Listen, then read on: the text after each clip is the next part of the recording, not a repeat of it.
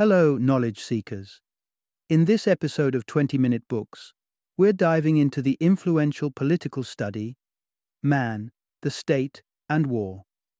This compelling piece was penned by the brilliant mind of Kenneth N. Waltz, an eminent American political scientist and educator with experience in renowned institutions such as Harvard, Peking University, and the Arnold A. Saltzman Institute of War and Peace Studies at Columbia. Waltz was also the author of other noted works such as Foreign Policy and Democratic Politics and Theory of International Politics.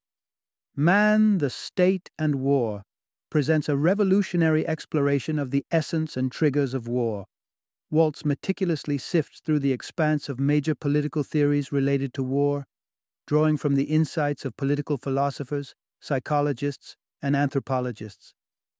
This book is an ideal companion for those studying international relations, those with a keen interest in the political sphere, or anyone intrigued by the lengthy history of intellectual discourse on war and peace.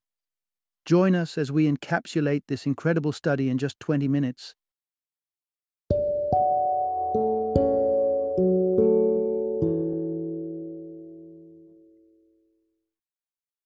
Man, the State, and War, a Theoretical Analysis. Introduction. Embark on a journey to understand the birthplace of war and discover ways to evade it. The year was 1959 when Waltz unveiled his groundbreaking examination on the concept of war. It was a time when the world was under the shroud of the Cold War, and intellectuals were striving to decipher the root causes of conflicts, primarily to prevent the looming nuclear annihilation. Even though the dust of the Cold War has settled and the world hasn't witnessed any global warfare for quite some time, we still find our planet peppered with conflicts, ceaseless and ruthless. This compelling scenario begs critical questions. Why do humans slaughter their own kind on such a grand scale? Can we ever put a stop to this merciless carnage? Man, the State, and War bravely addresses these questions by scrutinizing the theories proposed by eminent philosophers throughout the centuries. The author clusters these theories into three distinct categories, or images. First image, the innate nature of human beings. Second image, the internal architecture of states. Third image, the chaotic layout of international relations. Each image is meticulously dissected to explore its potential in explaining why mankind engages in warfare. After an in-depth analysis, Waltz arrives at the conclusion that the third image, the tumultuous skeleton of international relations, holds the key. However, a comprehensive understanding of war cannot be achieved without considering the other two images as well. As you journey further, you will not only comprehend why this is the case, but also uncover the truth that human nature is not the primary source of all atrocities. Realize why neither liberals nor socialists can provide a lasting, peaceful resolution, and learn why, to this day, we've failed to find a panacea for war. Part 1. Exploring the foundations of war. Is human nature to blame? Ask a variety of people what they believe to be the root cause of war, and you'll likely hear a diverse range of theories: economic instability, autocratic governments, power-thirsty leaders, and so on. A particular group, known as first image thinkers, considers human nature as the prime culprit behind wars. However, these first image thinkers are further split into two factions: the optimists and the pessimists, depending on their interpretation of human nature. The optimists view human nature as plastic, capable of change and growth. They are of the opinion that education is the ultimate antidote for war. If we can cultivate human nature through education, we can obliterate war. Historically, optimists placed their faith in religious teachings and moral compasses, but the modern optimists, or behavioral scientists, pin their hopes on understanding human behavior. Their goal is to unearth educational strategies and societal structures that can eradicate aggression and violence. During the era of World War I, for instance, the English psychologist J.T. McCurdy pointed out the efficacy of preventive psychiatry. That is, proactive measures taken to avert mental illnesses. He suggested that a similar approach might just be the key to warding off wars. Moreover, the renowned American cultural anthropologist, Margaret Mead, put forth the notion that studying peaceful, primitive tribes could provide critical insights into avoiding conflicts.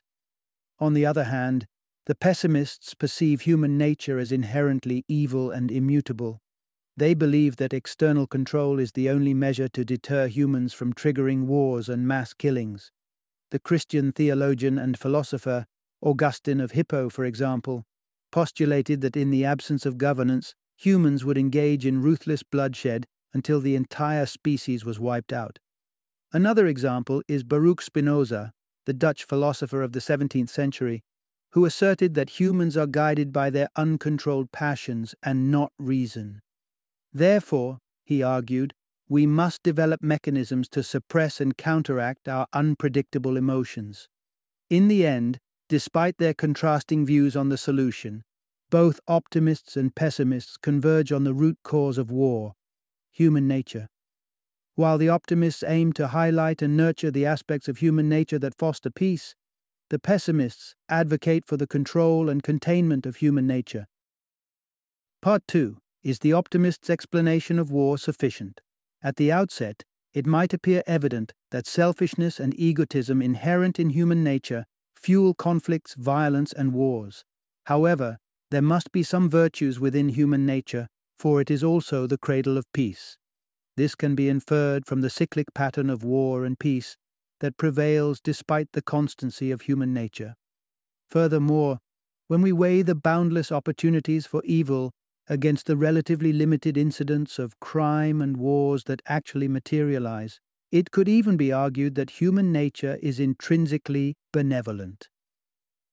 The crucial flaw in the optimist's perspective of human nature is their belief in its malleability. The sheer impossibility of altering the natures of millions of people simultaneously makes their argument untenable. The process of education is neither swift nor potent enough to bring about such a radical change.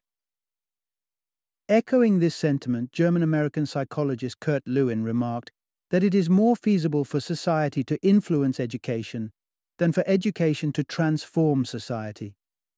Another issue with the optimist's viewpoint is that their proposed pathways to a peaceful world order, be it through conquest, religious fraternity, or world federalism, share a common deficiency. They all presuppose that a single belief system, state structure, or philosophy can reign supreme globally, thereby eliminating wars. However, given the diverse conceptions of an ideal world that have existed throughout history, there are bound to be disputes over the methods to be implemented. Above all, the fundamental error of the optimists lies in attributing the cause of war solely to human nature. Although behavioral scientists and pacifists can contribute to a peaceful world by fostering courage, faith, and character to manage aggressive impulses, they undervalue the role of political structures in either promoting or curbing aggressive emotions. However, it is crucial to keep human nature in perspective, as it allows us to comprehend the flaws inherent in all social and political frameworks, as well as devise ways to effectively deal with them. Part 3. Could the internal state structures be the culprits behind wars?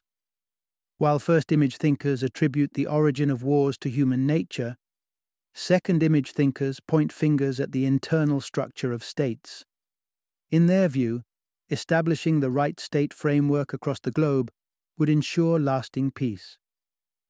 However, the second-image thinkers, much like their first-image counterparts, are not a monolith and can be broadly categorized into two groups, the liberals and the socialists. Liberal thinkers extol the virtues of a free trade market, decentralization, and minimal governmental regulation in staving off conflicts and catering to the needs of individual citizens. This school of thought is perfectly embodied by Adam Smith, the Scottish economist, who championed the idea that it was the impersonal forces of the market, not governmental regulation, that ensured social harmony and public welfare. Liberal thinkers extend this rationale to international relations, arguing that free trade among states deters war. As states become economically intertwined through trade agreements, the costs of engaging in war outweigh the benefits of peace. Socialist thinkers, however, present a counter-argument. They believe that a free market invariably triggers internal state conflicts and sparks off wars. As per socialist thinkers Karl Marx and Friedrich Engels, the capitalist system ignites a class struggle between the proletariat and the bourgeoisie. The proletariat battles for control over production means while the bourgeoisie strives to retain their control. This internal class struggle spills over to the international arena, escalating into wars. Capitalist state leaders aim to promote the interests of their own class, the bourgeoisie, often disregarding the proletariat's desires for peace and harmony. For instance, if the bourgeois interests of one state conflict with those of another, the bourgeoisie would not hesitate to thrust the proletariat into war. Governments often exploit wars to hike taxes and tighten their grip over the proletariat, thereby cementing their power. Therefore, socialist thinkers conclude that eradicating capitalist states and embracing global socialism would pave the way for the disappearance of wars. Part 4. Liberal thinkers diverge on how to handle volatile states. John Stuart Mill, a revered liberal philosopher, staunchly believed that liberty was the unequivocal path to an improved quality of life. In his view, individuals' pursuit of better lives would inadvertently elevate the state. Hence, by providing unrestricted freedom to individuals, peace could be ensured. However, instances of liberal states participating in wars cast doubt on this presumption. This counterpoint refutes the liberal conjecture that peace is a shared objective of all human beings, thereby negating the possibility of war. The snag here is that the government often overlooks individuals' desire for peace, leading to a failure in translating these sentiments into state actions. Another chink in the liberal armor emerges when we probe deeper. Should a liberal state intervene if an anti-democratic state threatens world peace? Such an act would seemingly contradict their foundational beliefs. This dilemma led to the split of liberal thinkers into two factions: interventionists and non-interventionists. Mazzini, an Italian patriot and interventionist, contended that if democracy was under threat, a state had an obligation to intervene. Otherwise, the goods non-interventionism stood for would pave the way for evil to triumph. Non-interventionists, on the other hand, argue that achieving peace by enforcing a state structure through war is unfeasible. Since there is no global consensus on the blueprint of an ideal state, conflicts between democracies, dictatorships, monarchies, and socialist states are inevitable. Thus, intervention would likely wreak more havoc than resolution. To substantiate their viewpoint, non-interventionists cite the case of Woodrow Wilson, an interventionist president of the United States. Although he argued that a war aimed at securing peace and justice, rather than redrawing the power map, was justified, this raises a contentious question. Who gets to judge whether the cause for war is just or not? Part 5. Did the socialist attempt at forging global solidarity backfire? Karl Marx and his disciples harbored grand visions. They dreamed of a world where the triumph of socialism would signal the end of nation-states, and consequently wars. Yet, the Second International, a consortium of socialist parties founded in 1889, fell short of fostering global unity and maintaining peace during World War I. But why? One of the major stumbling blocks was the propensity of each socialist party to prioritize its own interests over those of the international organization. The German Party, the largest among all socialist parties, provided a case in point when it advocated for war credits, causing a furore among socialist parties in other nations. Another pitfall was the pre-war peace resolution set forth by the Second International, which made provision for socialists to join the war efforts if it was defensive in nature, as a precautionary measure. However, as every state viewed World War I as a defensive war, socialists from all over the world were mobilized, often against their comrades. By 1915, the socialists had to confront the harsh reality that their aspiration for global solidarity was a chimera. So where did it all unravel? Much like their liberal counterparts, socialist thinkers banked on the belief that the rationality of the various parties would guide them to overcome their differences and arrive at the best possible outcome. But the brutalities of World War I shattered this illusion. French, British, and German socialists found themselves at the receiving end of each other's gunfire, and their dream of international socialism was ruthlessly squashed. However, one cannot conclusively negate the notion that international socialism could be the panacea for wars, primarily because it has never been fully realized. That being said, past events seem to suggest that its success might be more of an exception than a rule. Part 6. Thinkers of the third image perceive global relations as a state of anarchy. Third image theorists postulate that the international landscape is akin to a policeless country brimming with lawless anarchy, serving as a fertile ground for disputes. Their view aligns with Hobbes, an English philosopher who compared the world's independent states to individuals in the state of nature. Such entities are not bound by law, nor governed by any higher authority or overarching power. This absence of control, as Hobbes argued, invariably spurs violence and conflict. Moreover, while individuals are compelled to form alliances for survival, states enjoy enough autonomy to refrain from such alliances. Rousseau, the Swiss philosopher, deepens this argument by drawing a parallel between state conflict and interpersonal conflict, identifying an identical set of irrational behaviors at their core. The primary catalyst for conflict is when the specific interests of one state clash with those of another, much like the interpersonal dynamics among individuals. Rousseau's analogy provides an apt illustration.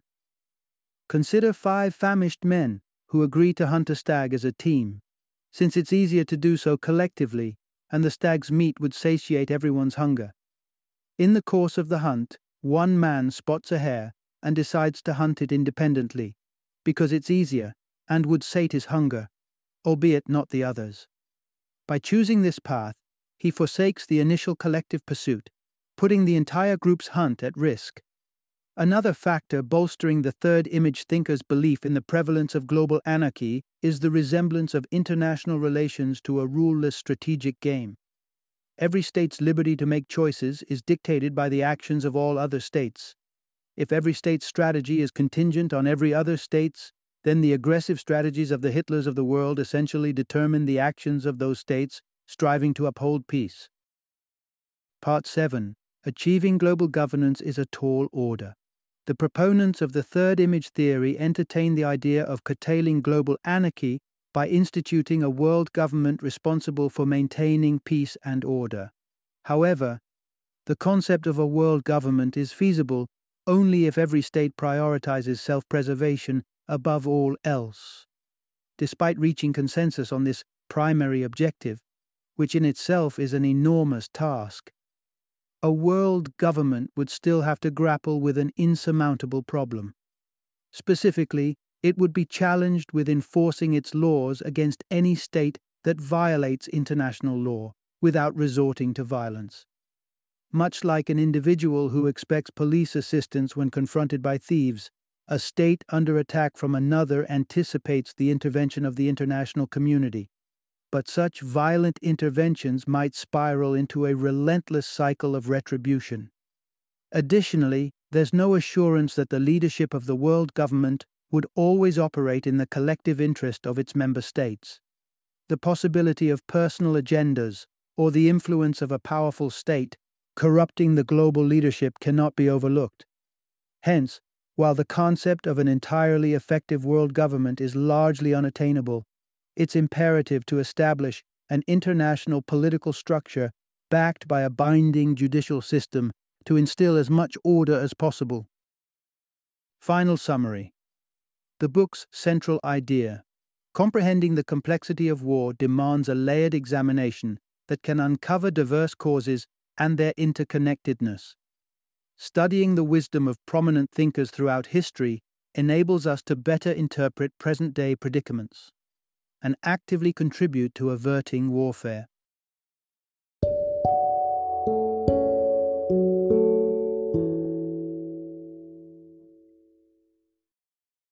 Thank you for joining me today on this journey of learning and discovery as we explored the insights of another thought-provoking book in our growing library of knowledge. If you've enjoyed our time together, please take a moment to follow our podcast, give us a 5-star rating, and share 20-minute books with other knowledge seekers. Your support truly means a lot. Don't forget to join me again in the next episode, where we will delve into another enriching book. Until then, happy reading and happy listening.